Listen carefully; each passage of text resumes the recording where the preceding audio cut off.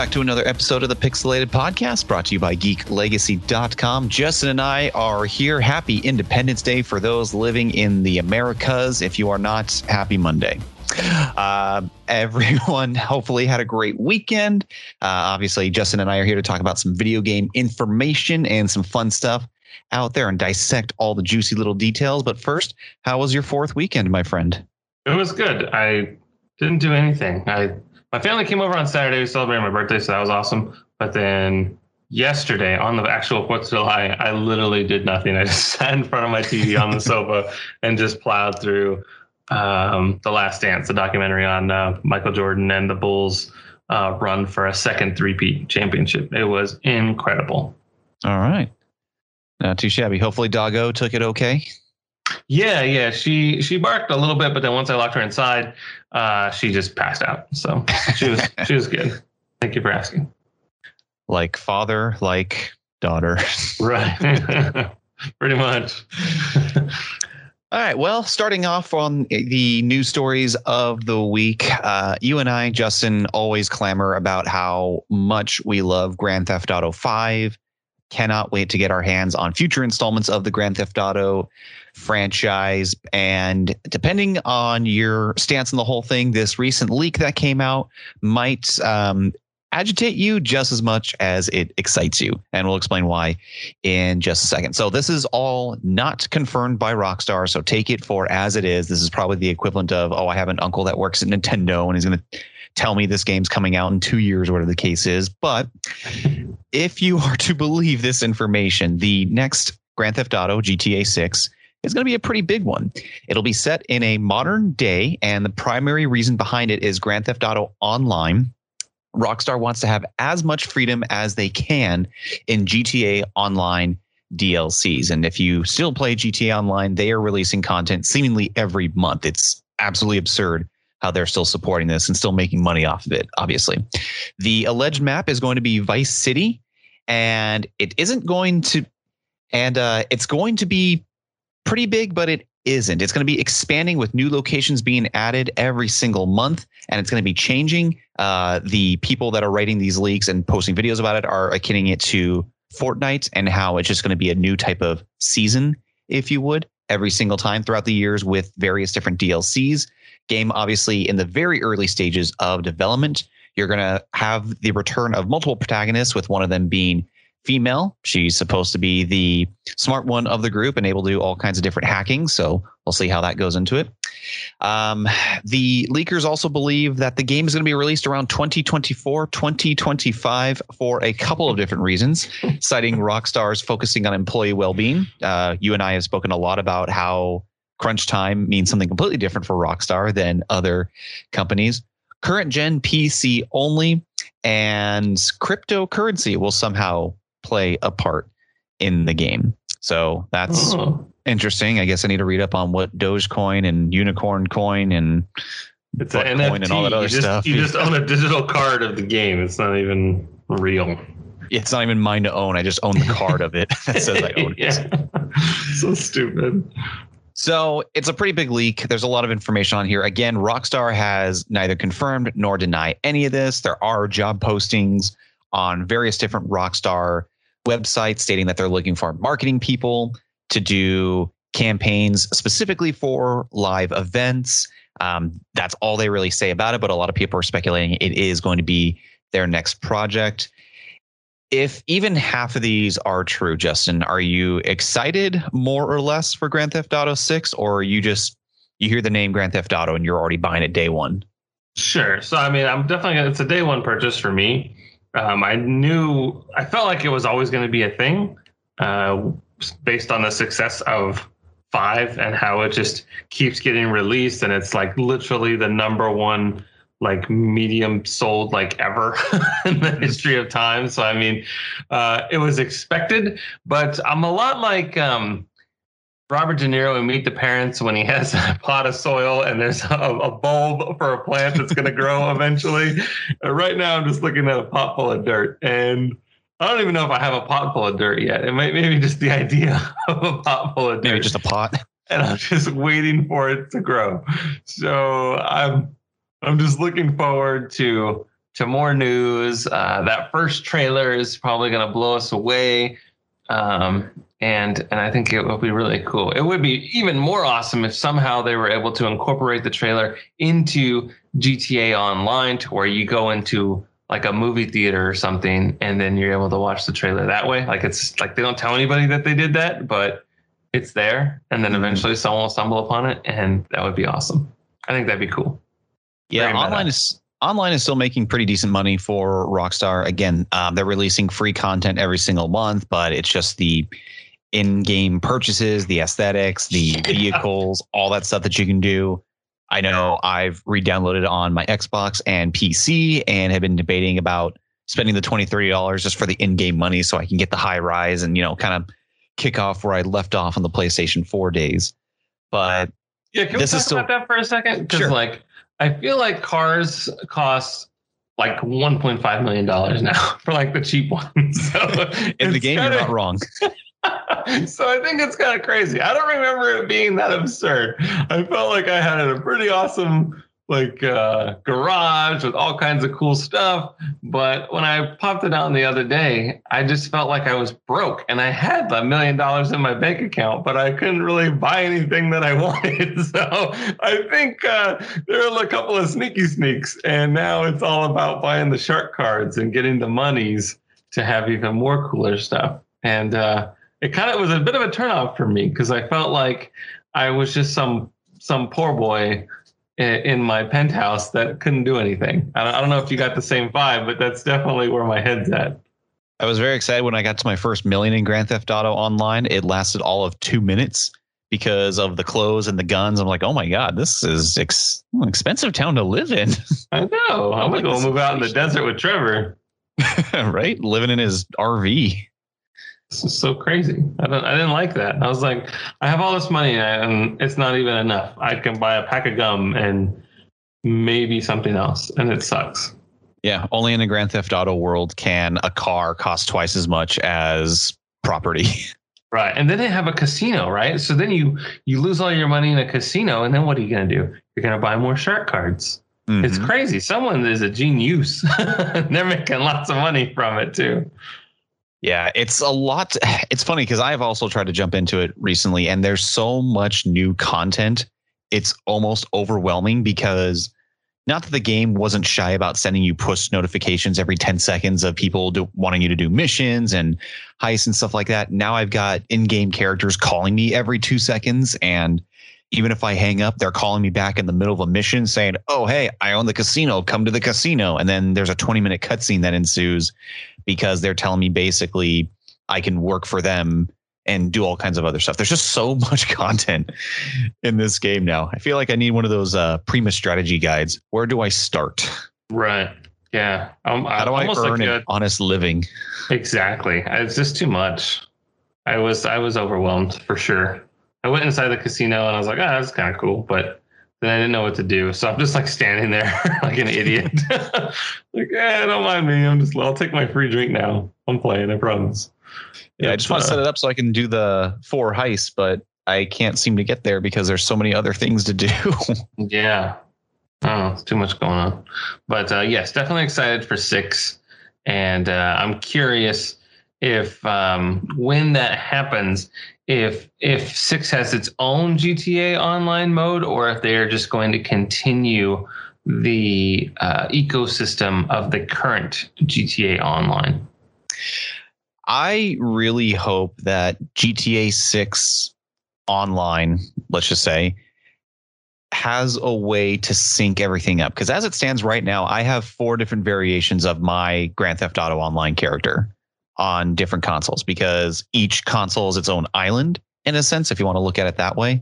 So I would love a account-based system where I can log into my Xbox, play online, drop out, log into PC, pick up right where I left off. So that way I only have one character, one account, and I'm not running thin between all these different consoles. Mm-hmm. At the very least, that's what I would like, because this current version of online is still making so much money, as we've been talking about. It would make sense for this to continue on as it is, and then for them to say, okay, here's GT Online 2. There you go. All that hard work It's just down the toilet. Yeah, right. Time to move on. We'll go to another city. My empire destroyed. Yeah. I'd be okay with that. I mean, at a certain point, it's just we're at the point now where we can't get back into it because it is too much. Whereas if it were a brand new game, then it wouldn't have all this stuff from the beginning. We could grow with it. But I stepped out of the game for a couple of years, and now I have no idea what to do. I'm so lost. I'm like this. I can't play this right now. I don't have that. I'm not in the right headspace to enjoy this experience. Whereas if it was back to its bare bones days, then I could get a little bit more joy out of it. There was a new game mode which was very similar to Fortnite. You dropped in on the map and you had to collect weapons and vehicles and just take out the other team.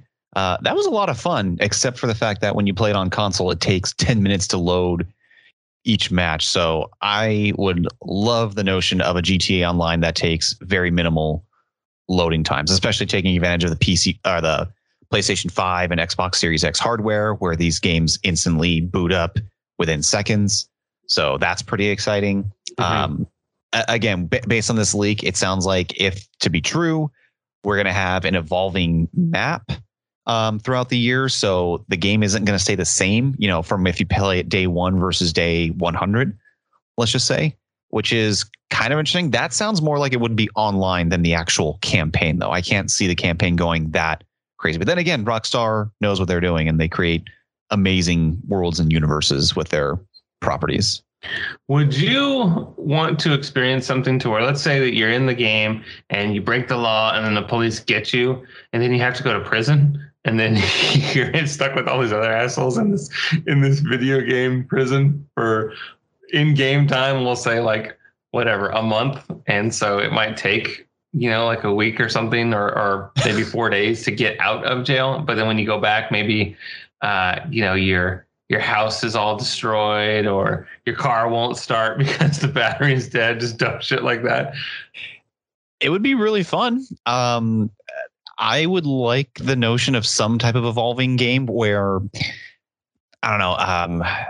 I know like they have it in the story where you kill this one guy and now you're doing missions for this other guy because he owes you type of thing. But it would be kind of fun if you had like any other RPG type game. If you just decided, I'm going to kill this main character over here, that has some in-game consequences to it.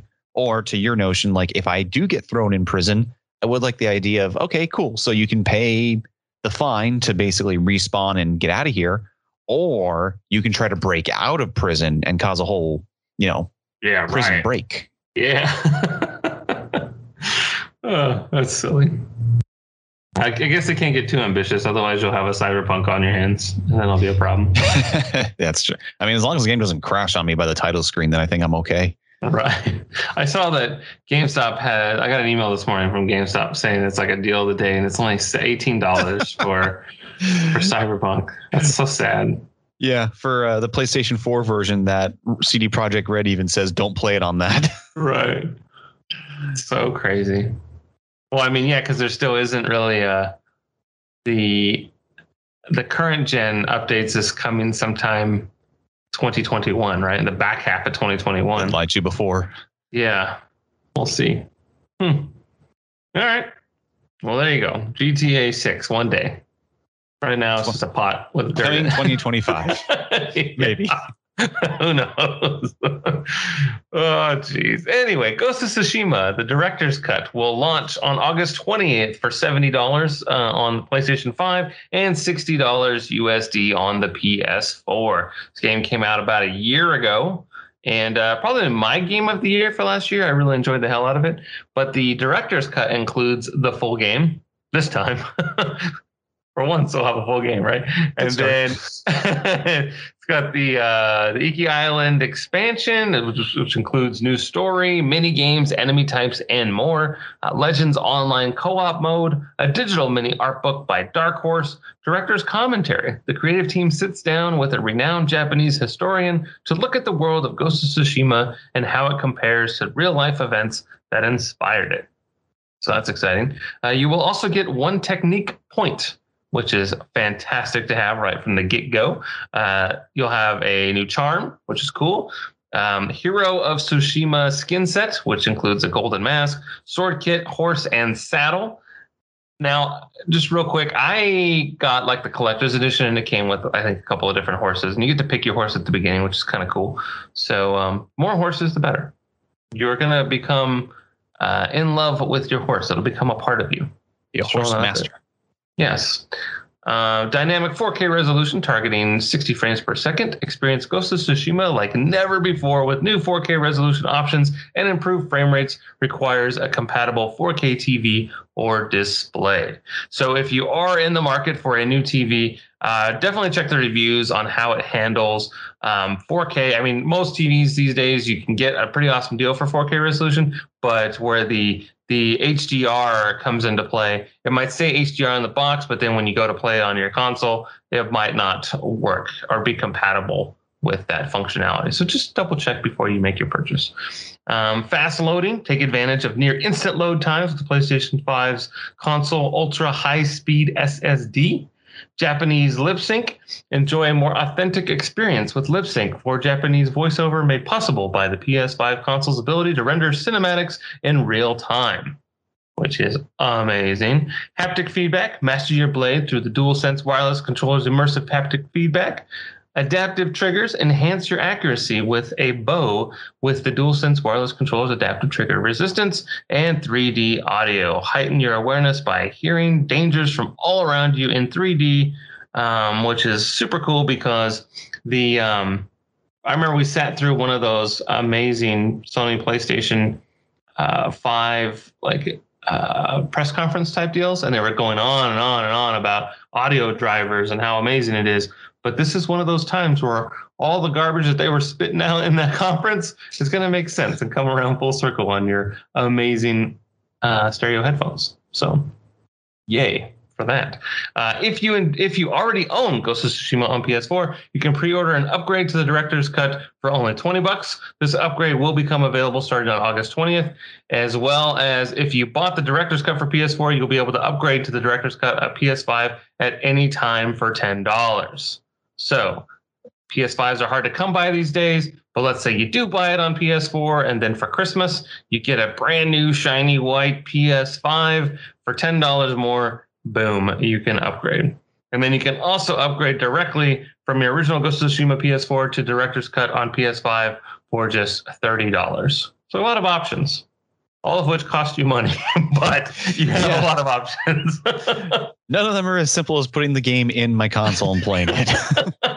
I will say that as someone that played the a la carte version that came out last year, I was blown away. I absolutely love this game. I do think that it took the console to the max. It is probably one of the most beautiful games I've ever played in my entire life. And I did it all on a launch PS4. And I was literally blown away. Absolutely breathtaking. Enjoyed the hell out of it. So if you want to take that a step further, by all means do so. But if you can get the game in the bargain basket for $20 right now, then it's an absolute steal, and I guarantee you will enjoy the heck out of it. Now, when you say you were blown away, is it because your PS4's fans were running on double overtime speed and the jet engine was taking off? No, my PS4 is running flawlessly, and I have never had a problem with it. Every once in a while, when I go to turn it on, I get like an orange light instead of the blue light, and I got to sit there and just kind of mess with it and turn it on, turn it back off kind of thing. But I've never had any weird sounds or crashing of any kind on my PS4.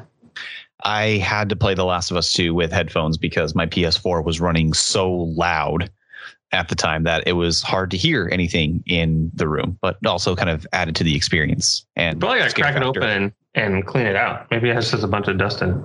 Yeah, I've done that a couple of times. I think it's just that game and everything that was running. And this is an old PS4 as well, not like a, version 2 or anything like that, or even a PS4 Pro. It's an old PS4.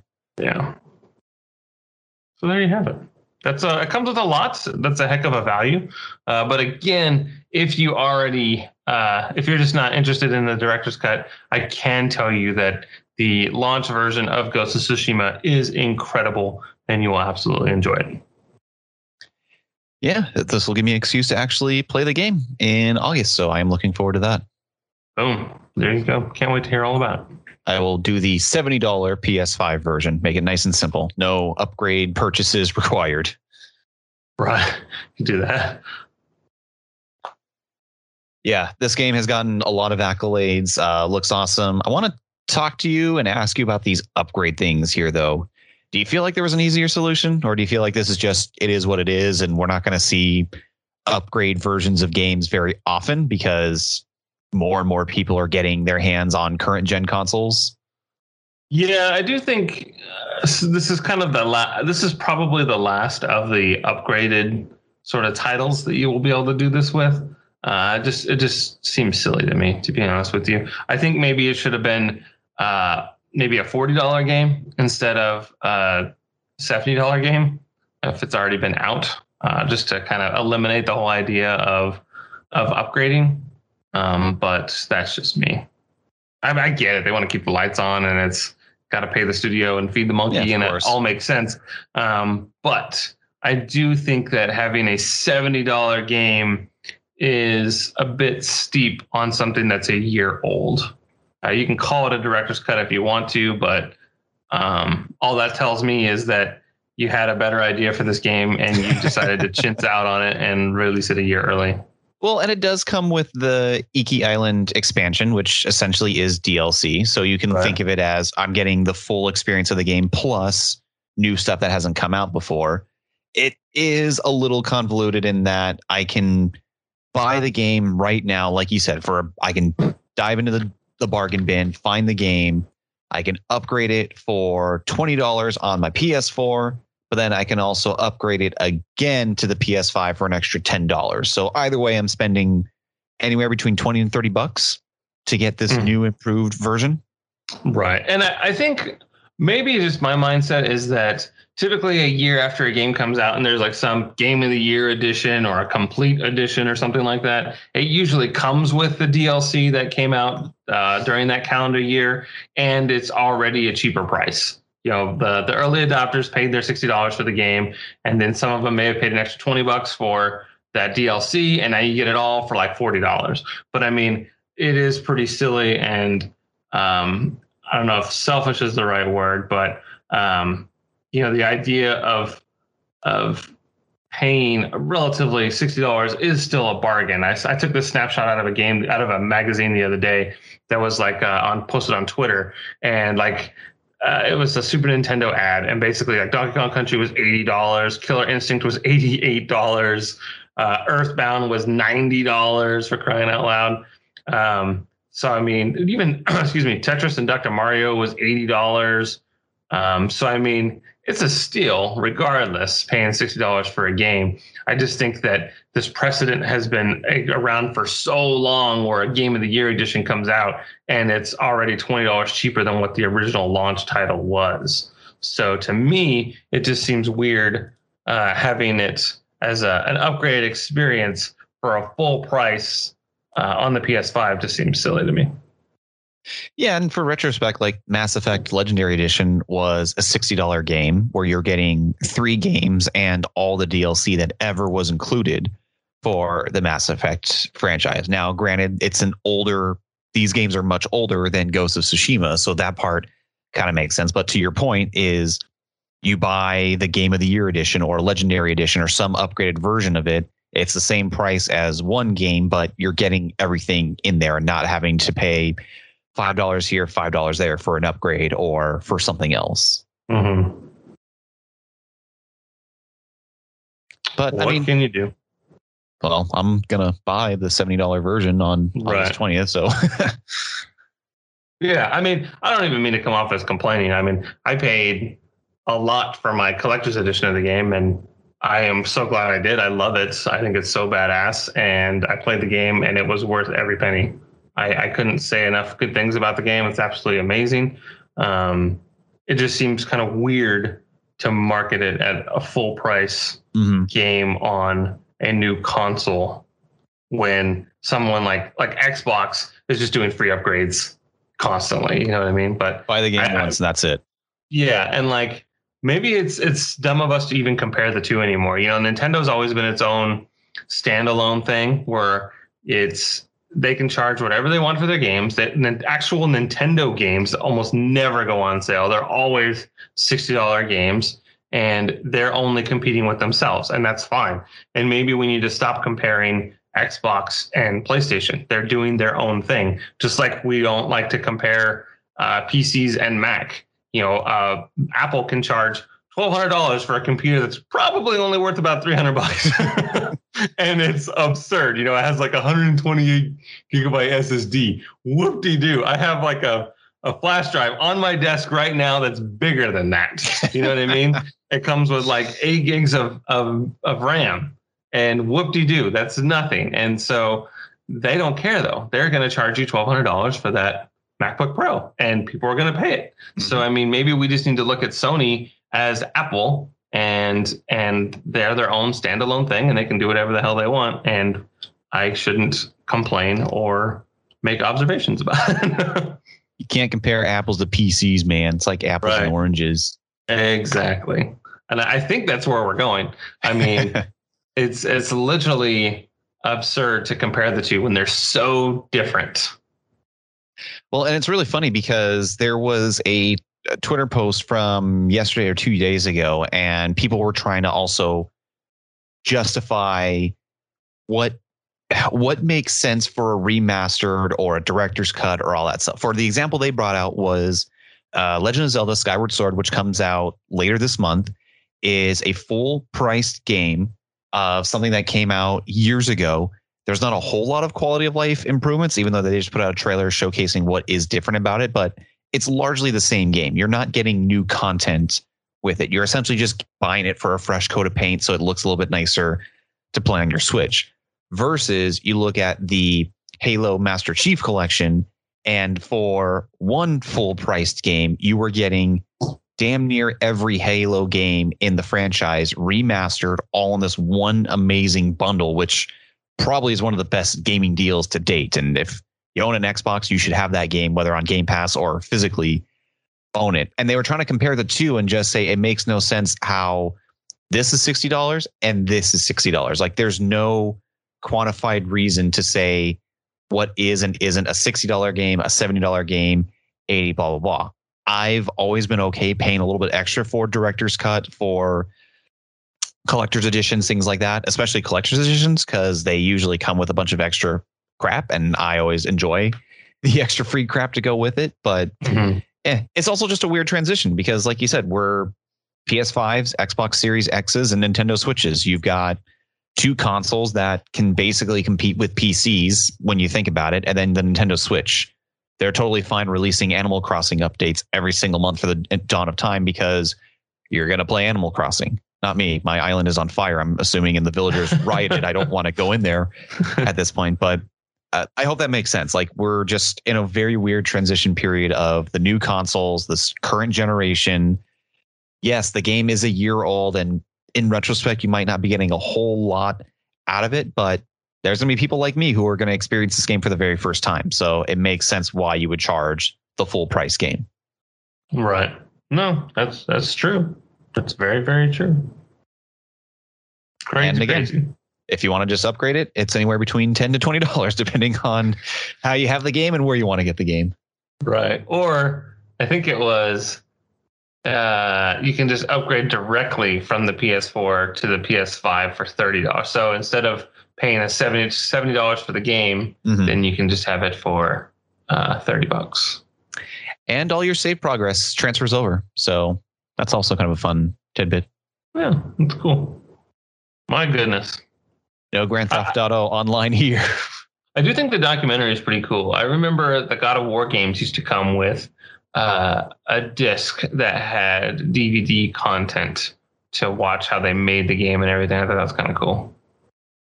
Yeah, that's I'm a really sucker neat for that. There were definitely some neat things on there. I just remember like really being enthralled about how they used cutscenes to hide loading times. Because it wasn't the actual game director, but it was like one of the tech directors saying, "Oh, if we just didn't have cutscenes, you'd be staring at a blank screen for minutes on end." And that's why some of these cutscenes take a while, because we're loading other nonsense in the background and doing all these little tips and tricks to make it seem like things are happening, Yeah, 100%. Yeah, once they figured that out, then it's so cool. I would rather look at my character crawling through a cave, but thinking I'm doing something when really it's just loading something on the back end. I think that's genius. I love that. As soon as I have to set the controller down, I lose my immersion. So exactly. And I think to your point, like Jedi Fallen Order, I think that's something that they use too. How you had to crawl in a lot of those like really tiny spaces and move back and forth. I think they used a lot of those as like a hiding point for load times, basically. Yep, absolutely. I noticed that I've been playing Mafia, the definitive edition, and there's a lot of times where I have to wait on an NPC to walk to me. And I have a feeling that is the loading. I'm like, oh my God, run, dude. You're walking a little bit too slow for me. Well, you're in the Mafia. Just pop a couple of slugs into his kneecaps and just say, well, took too long. Yeah. No, right. Totally fits in. Yeah. Johnny Tightlips over here. Yeah, exactly. That game is kind of fun. I'm not going to lie. It's a little bit cheeseball, but it was on sale during like the Steam summer sale that's going on right now. And so I picked it up. And the thing is, like, I already have Mafia 2. I got that like in a humble bundle. And there was a time where if you owned any of the original versions of the game, you got the free upgrade to the definitive edition. So I already have the definitive edition on my PC for Mafia 2. But I saw it was on sale for $20 on Amazon on Xbox One. So I was like, fuck, maybe I'll just get it on that. But then I checked the Steam summer sale and it was the same price. So I was like, all right, fine, I'll just buy it on Steam. And then Mafia 3 was on sale for $8 on Xbox. So I'm just like, fuck, what do I do?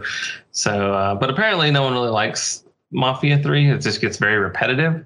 And so I'm opting not to play it, and I'll just do 1 and 2. And I'm halfway through the first one already.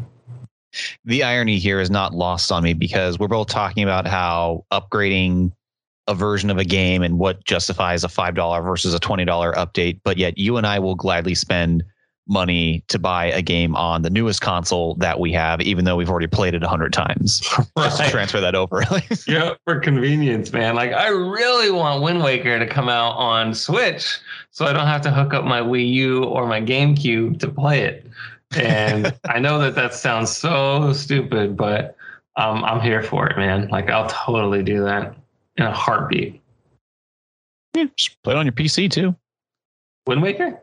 Do one of them emulators. Oh, yeah, I guess I could. They're technically legal, technically not. It's a weird gray area. Sure. Yeah. I just somehow, like with my PC, it's cool because I can look at my TV and have something on playing in the background, or Alex can be on the sofa watching something while I'm playing a video game. And then same goes to the Switch. I can just be in handheld mode and enjoy myself sitting on the sofa while I have like The Office on or something. And that just makes for a much more comfortable gaming experience versus me sitting upright and attentive and playing on my sofa playing an Xbox game. So, I mean, if I'm going to do that, I'm going to be all in. I just don't want to do it on a past console. I want to do it on a current one. Sure. Yeah, you bring up a really interesting point. Like, I've gotten to the point in my life where I need to be multitasking at all times. If I'm watching TV, I need to be doing something on my phone or my laptop or tablet. Like, technology has ruined us. It really has. I know. Like, I think of in Back to the Future 2, when Marty Jr. sits down and that giant screen of like 8 or 9 TVs goes down. He's like, I want channel 3, 17, channel MTV, all that. That's kind of where we're at right now. We don't have it as multiple TVs, but we definitely have multiple devices, which is pretty absurd. I wouldn't be surprised if one day our phone can do some sort of multi-split where we can be watching multiple YouTube videos at once, or have like Netflix, some sort of picture-in-picture option. In picture. Yeah. I mean, I would love to, while I'm trying to find something to watch on Netflix, if the menu had a picture-in-picture option to where I could just have something on that's streaming for background noise while I'm trying to find something to watch. I think that'd be amazing. Yeah, I know the Xbox has a feature, particularly with football. I think if you have like the Game Pass subscription, you can be watching the game, but then on the side, it'll give you updates as far as player stat updates, announcements, news, and things like that. And it's mostly for those that are really into fantasy football, because when you play fantasy football, you're kind of watching the game, but you're mostly just refreshing your phone every 10 seconds to see how your players are doing and how that's affecting you in the long run. So I know they have some features like that that are really cool. And then there's also NFL Red Zone, where you literally have on your TV 8 games playing simultaneously. And if anything happens major in one of them, it kind of like zooms in a little bit, like, okay, cool, 30-yard pass, great. Zooms back out. Now to my regularly scheduled what's happening here. It's so funny how this has all ruined us like that. It's a brave new world. Mm-hmm. But I mean, I do like the idea of only having one device. If that's my phone, that is now a TV, an iPod, a computer for typing up Word documents or looking at Excel spreadsheets. You know, I don't need to go to an airport with a laptop, with an iPod, with my phone. I can just have my phone and basically be able to do a lot of work from it. You know, we cut out the multiple devices, which is huge. And I don't know if we'll ever get there with video games anytime soon, but if the Switch had Xbox hardware in it, then we'd be pretty goddamn close. Yeah. Well, we're getting one step closer to it because Xbox Game Pass cloud streaming is now available for pretty much everybody. You can play Xbox games on your PC, on your phone, tablet. Somebody tried doing it on their MacBook and it did not look pretty. So your thing earlier about comparing Macs and PCs, there's that. But, you know, a company like Microsoft is definitely trying to make the Xbox more of an experience and less of a console experience. Game Pass is the prime example of you get the Game Pass subscription. You can literally play this stuff. It's what Stadia was supposed to be, just actually working and better and had real games backing it. But I just love the notion that right now on my PC, I can start playing a game. I could, in theory, pick it up and start playing it on my phone. And some games have touch controls on there, which is kind of cool. Untitled Goose Game worked fairly well on my 3-year-old Android at this point. Right. Well, what do you do when you want to play a complicated game? Do you got to get like some weird controller thing that you gotta get one of those adapters fastens to your phone, and you look like a real asshole walking down the street with your makeshift Xbox controller? Is that how that works? I mean, the funny thing is I can sync up my Xbox controller to my phone and just play it that way. You know, I can just have it sitting in my lap. But ideally, yeah, you would want to have one of those adapters. Then it weighs 50 pounds and then you're going to get all tired playing it.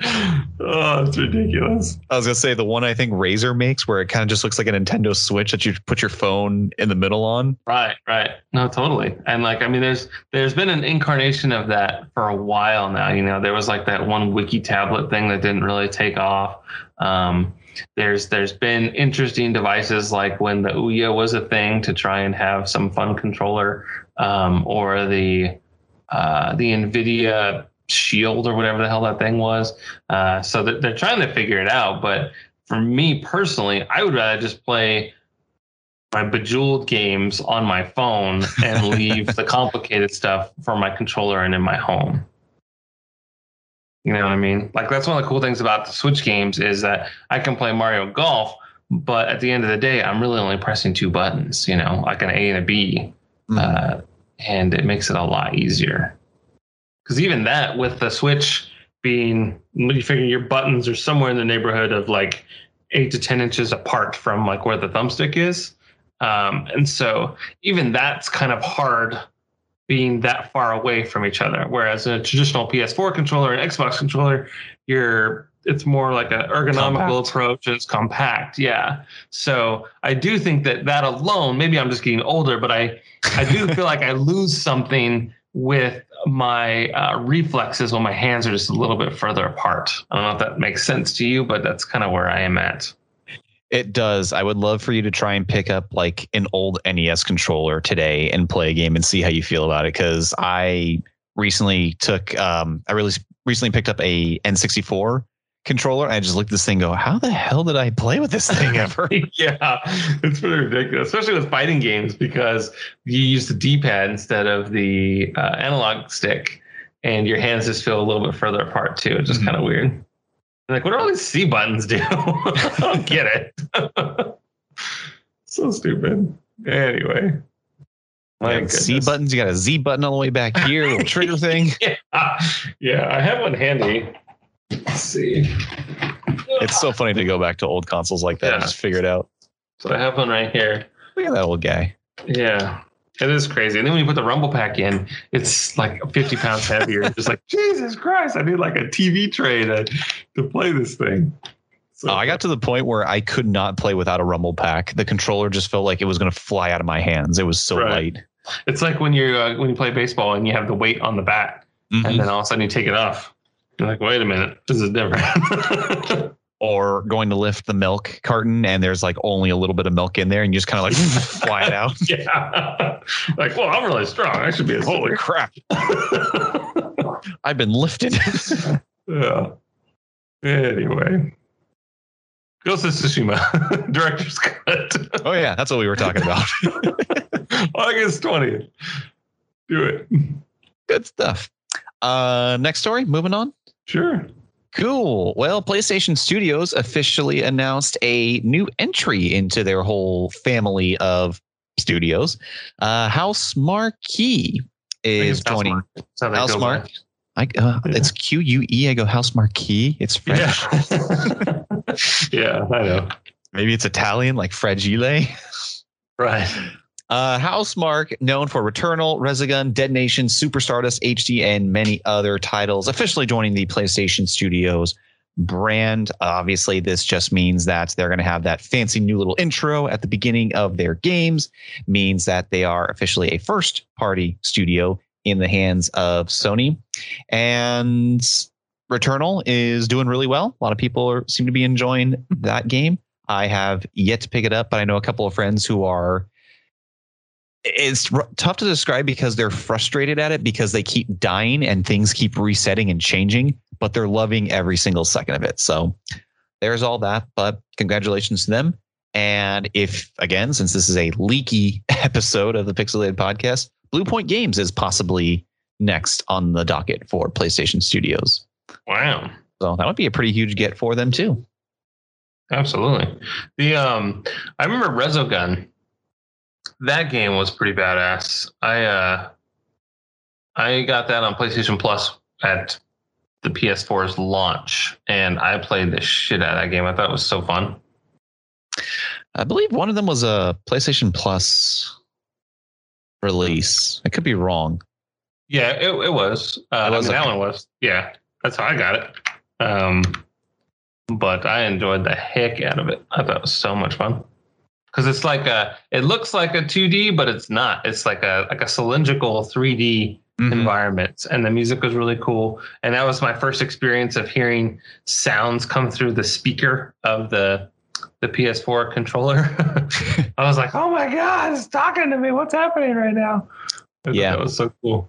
Woke up my wife with that because I didn't realize that was the case. So I had my headphones on, and the controller starts talking at me, and of course, by default, it's set to 11. Yeah. It's loud. But it was cool in GTA, back to GTA, when you get like a phone call and stuff and it comes through that like it's an actual, mobile device. I thought that was pretty neat. So scared the shit out of me the first time I heard it. Yeah, it's so loud. Like, dude, I can't concentrate with all these phone calls going off all the time. Especially when you play games, not even a horror game necessarily, but any video game where you turn the lights off and you have headphones and you're just like dead focused, like all your other senses are rerouted to your hearing and your vision, because that's the whole point of it. And then this loud ass speaker pops up, which is only 2 feet away from you. And it's definitely one of the most scarier moments of my life. Yeah, absolutely. But Blue Point Games, they've done some crazy stuff. They did the Demon Souls remake. It's pretty awesome. Shadows of Colossus remake. A Titanfall port. The Metal Gear Solid HD collection. So I mean, they bought the God of War collection. So they do a lot. They excel at porting and remaking games. Yeah, which is very interesting when you think about it. Yeah, it's why would Sony want them as a first party studio when they're redoing everybody else's? Just makes you think. Yeah, now they can just go but say they have a robust catalog and say, what are we going to remake next? Blue Point, you're on it. Something to consider. So Ghost of Tsushima remake confirmed. Remake, director's cut again. The recut. Yeah, sliced and diced.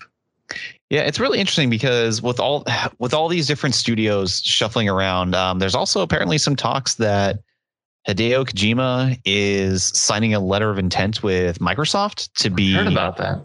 Basically, he's going to be a first-party developer with Xbox moving forward, which I'm just looking forward to more Kojima games that are not Death Stranding. I would love to see what else he's got in store. I know he's still trying to work on his Silent Hill project, which would be very, very exciting if he was able to pull that off somehow. But yeah, just very interesting that studios are just gobbling up developers and directors at this point. Yeah, that would be crazy. Because I mean, with Hideo Kojima, then you could tap into this Japanese market that is virtually non-existent when it comes to Microsoft and Xbox. Yeah, that'd be a huge win for them. Mm-hmm. So interesting. I'll take it. I'm curious how much truth there is to that and what we can expect if that is the case. How long do we have to wait for the next Kojima game? Is it going to be competing with GTA6 in 2025, or are we going to get something sooner? I mean, we're already halfway done with 2021, which is absolutely absurd to think about. I think that is so crazy. The current gen of consoles came out in November of last year, and we're already 7 months in, and that's just crazy.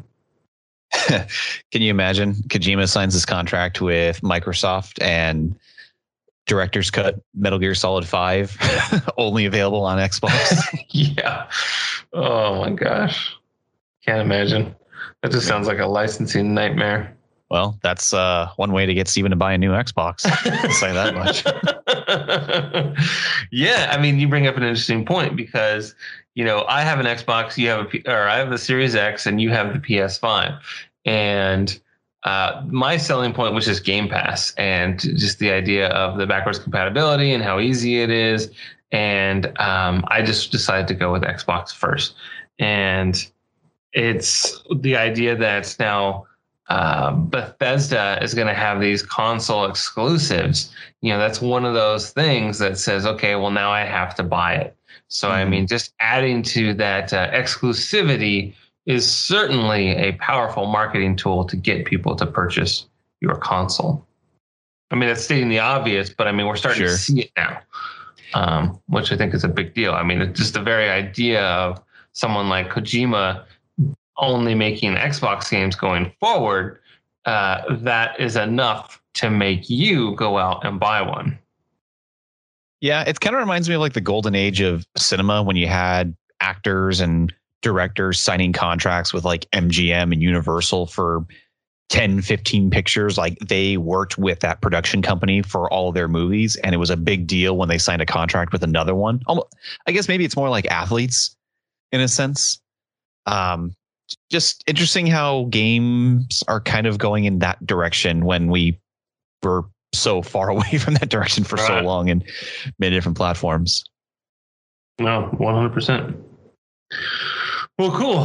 Speaking of Game Pass, we got some new games coming in this month. You have Bug Fables, the Everlasting Sapling, which is July 1st, which actually reminds me, this is so kind of off topic, but not really, but Spore, if you ever played that game, it is available on the PC version of Game Pass. That game's kind of hard to come by these days, but it is part of the EA Play, and it is available on the PC version of Game Pass. Is that the one where you build like your weird alien viruses creatures and stuff? Yeah. I guess. I was just like, holy shit, I haven't seen this game in forever. I almost downloaded it, but then I just kind of forgot about it. So I'll do it after this podcast. I just want to throw that out there. I almost posted it in our Discord, but I forgot. I got distracted. Michael Jordan. I had to watch The Last Dance. You took that personally, did you? I did. Gang Beasts, which is also July of 2021. Immortal Realms, Vampire Wars. Ooh, the vampires are at war. Limbo. I don't know if you've played this, but that game is nuts. Should definitely check it out. Space Jam: A New Legacy, the game, which I didn't even know was a thing until we started recording this episode. And then Microsoft Flight Simulator.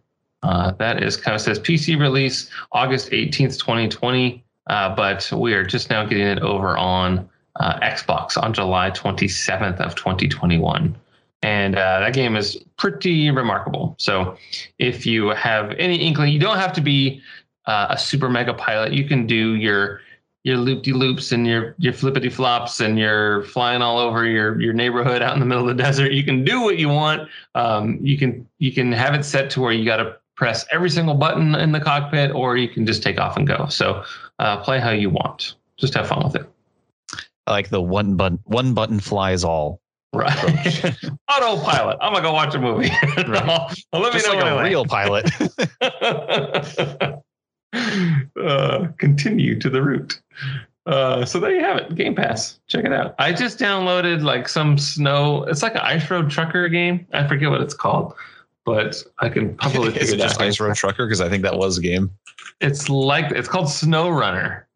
And I saw it was on Amazon for like $25, and I almost bought it. And I was like, you know what? I bet this shit's on Game Pass. And I looked, and it was. So I had that downloading whilst I was watching the Last Dance documentary. True story. So now I got to play it. But it looked kind of fun. I like the idea of hauling my load in treacherous areas without actually being in treacherous areas. So I was going to give it a go. Sounds like you're pretty close to starting up a farming simulator Let's Play series on YouTube. I have downloaded Farming Simulator, but I've never played. I was worried that I might have to like kill animals or something, so I decided not to play it. It's not that type of farming. It's more of Like grow crops? the wheat for the animals. Okay. Yeah. Okay. If I had to like go to a slaughterhouse and select animals and kill them, I was going to be really depressed. The last time I was at E3, I interviewed one of the games directors for Farming Simulator 15. Yeah, 15. Still have it in the shrink wrap too. Imagine that. And I asked him like, okay, cool. So what's new about Farming Simulator 15? The guy goes, well, the Lamborghini line of products are available to play with. That's about it. I'm like, sweet. This is the quickest interview ever. One question, one answer, in and out in 5 minutes, got a free game out of it. Nice. Now we're talking. I just love that response. Like, well, there's a new car you can drive. That's it. Yeah. This is the Mercedes of weed killers, and it's going to be amazing. It'll protect your crop. Yeah. Still never played the game. Yeah, I haven't either. But I'm excited to play SnowRunner. I'll check it out and let you know how it goes. All right. If I see you coming in a trucker hat at work later next week, we know you've gone a little too far deep. Right. Got my Peterbilt. I have a Peterbilt shirt, actually. Come in doing your best tank heel. Yeah. You know what's funny? I'm looking at the Farming Simulator games, and Farm Simulator 17 has like this red vehicle on it. 19 has a green vehicle on it. But the Switch version of 20 has a green vehicle on it too that matches the exact same one as that's on 19. So I would think that you would want to differentiate just a little bit more so people don't think that they got the same game. I don't know how much you can do. Yeah, farming equipment comes in red and green. Now listen, I am not the one that's going to go out and do farming on my own whim, but it's very difficult to make farming seem interesting. Yeah, I'm with you there, man. Not my cup of tea. Well, then here's Farming Simulator 22. It's just a teaser with a hat in the snow. Oh my god! In the snow, it's getting rough. Yeah, you're going to have seasons now. Oh my gosh. Pass. But how will I ever get my rutabagas? Yeah, not a fan. Get my rhubarb. Anyway, so there you have it. Is that it? Are you playing anything right now? Just out of curiosity. Yeah, I am finishing up Mass Effect 1 for the dozenth time. Oh man, so I posted this on Twitter and I got a funny story to tell. So I had basically beaten the final planet, was about to jump into like the final couple of hours of Mass Effect 1. But then I had glitch after glitch after glitch, which I thought was really weird because the game was running smooth all the way up until then. And then one of the glitches actually prevented a certain event from happening, which meant a character then died in game. And as if you know, if you played Mass Effect, like all this stuff ties into 2 and 3 and all of it has a reason at the end. So I got so annoyed. I was like, I don't want this guy to die because it's not my fault he died. It's the game's fault. I had to reload a save, but I didn't have any working saves from 4 hours earlier. So I basically lost 4 hours of gameplay just to save this one asshole. I hope he appreciates it. And I hope he understands what I went through to keep this man alive. How are you liking the changes to Mass Effect as far as like gameplay wise? Didn't they make it to where like the controls are all the same across all three games and things of that nature? Basically, is it a much smoother experience for you as someone that has played the first one a dozen times? 100%. Basically, the gameplay is what Mass Effect 3 was in terms of combat and selecting abilities and party members and all that. It's much nicer. I like that they did away with the whole your party members have actual health in the first one, and it's more of just like a bar with shields and stuff like that. So much smoother. Again, I still haven't gotten into 2 just yet, but I imagine it's all going to be the same in that regard. And there's also a couple of missions that, not that they played out differently, but like you had kind of slightly different options and the dialogue was a little bit different. So it is kind of nice to pick up on some of those. I do wish, though, the biggest complaint I had about 1 is because you have to scan so many different planets, there's no indicator saying like, oh, you've already scanned this galaxy at 100%. You're good to go. You don't need to come back here. They started doing that in 2, and I wish they did that in 1 because I'm pretty sure I went to the same planet over and over again. Oh, yeah, that's right. Yeah, because you have to scan planets in 2 as well, right? That's like the thing. It's like a requirement or something. Yeah, and in 2, it's a lot less cumbersome because it's literally just probe the planet, scan the planet, done. If it has a mission on it, you'll know about it. You can land on it, do what you have to do from there. Whereas 1, you have so many planets that you can, ride around the Mako in, which is still a god awful device. But you have that. But like I said, there's no way of showing that I've gone to this cluster, these planets, and I've already scanned all this stuff. That's too bad. That seems like a major oversight. Yeah. Oh, well. Maybe the developers had the same platform. Just like, let's just get through 1 so we can get to the meat of 2, because Mass Effect 2 is still like one of my top 5 favorite games. You can skip 1 if you want, though, right? Like, can't you do like the comic book to where you're able to just kind of make a couple of the key decisions to where it will have an impact on the first one? I know 3 was like that. It's like, hey, if you haven't played 1 or 2, flip through this, choose your own adventure kind of thing. Yeah. I don't know if the Legendary Edition does that. I know like the Sony version of Mass Effect 2 and 3 did that because 1 was on a publishing license with Microsoft. So that's kind of how they got rid of or not got rid of, but that's how they kind of told the story of Mass Effect 1.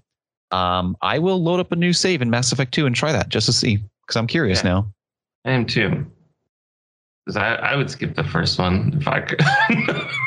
I mean, the first one has some good moments, and it's just if you didn't have to explore every single planet, if you're a completionist like me, you're gonna have a bad time. Right. If you're just burning through the story, not so much. Right. And I mean, if you want to have some sort of relationship and rapport with the characters, let's say if Chuck gets killed in 2, you might be a little bit more sad about it if you got to play as Chuck in Mass Effect and not just Mass Effect 2. Chuck is made up, by the way. I will say this: when I got to the point where you save either Ashley or Kaidan in Mass Effect 1, no hesitation to save Kaidan. Ashley can fraud. You see? Now everyone else gets to make that decision too. Correct. I always felt bad in the Walking Dead games where I had to decide between an A or a B, and I'm like, I don't know. Yeah, and then you have like 10 seconds to decide, so it's not like a traditional video game where you can pause it and kind of like weigh it out. It's like, crap, I need to decide now. Yeah, there's a little bar that's going by. Like, the clock is ticking, my friend. I'm like, how about you both die? And then I'll just tell everyone I tried. And then after a few seconds, the bar just completely disappears. Like, I don't know how much time I have left. Just pick one. Yeah, that's an interesting point, because I feel like as it got to like that last like 20-25% of the bar, all of a sudden it was just gone. I think it was a lie. And I don't like that. I was like, I don't know. I thought I had another second or two to decide, but I guess not. Oh, well. What can you do? Well, Kenny's dead. Yeah. What Be can faster, you do? I guess. Anyway. All right. Well, I'm going to try and finish up the Mafia Definitive Edition for the next time that we record, so I can give you my full report on how I enjoyed it or not. So far, it's pretty fun. So, well, good luck with your Mass Effect trilogy. I hope that you are on 2 by the time we record again. Me too. Yeah. And everyone else, thank you for listening to another fun episode of the Pixelated Podcast. Remember to check out the other podcasts that we have. Of course, there is the Don't Be Crazy with Mr. Zachary Rancourt talking about movies and what makes them amazing or just a pile of rubbish. And then you also have the Geek Legacy Podcast talking about everything in the realm of entertainment news, so long as it falls under the geeky umbrella. Last week, we had quite a lot of news to cover, and we plowed through most of it relatively quickly. So check that out. And then we also have the Escape Pod podcast, where we're reviewing each episode of Star Trek The Next Generation in order, and we're on episode 17. We were tied 8 good and 8 bad, and now we are moving forward and very excited about that. So be sure to check that out as well. Also, remember to follow Stephen K. Janes on the Twitter there at Stephen K. Janes. And then if you want to follow me at Edgy Armo, where you can see all kinds of fun, adorable animals to fall in love with on a daily basis. In the meantime, stay safe, get your shots, and you keep rock and rolling, baby. Thank you so much.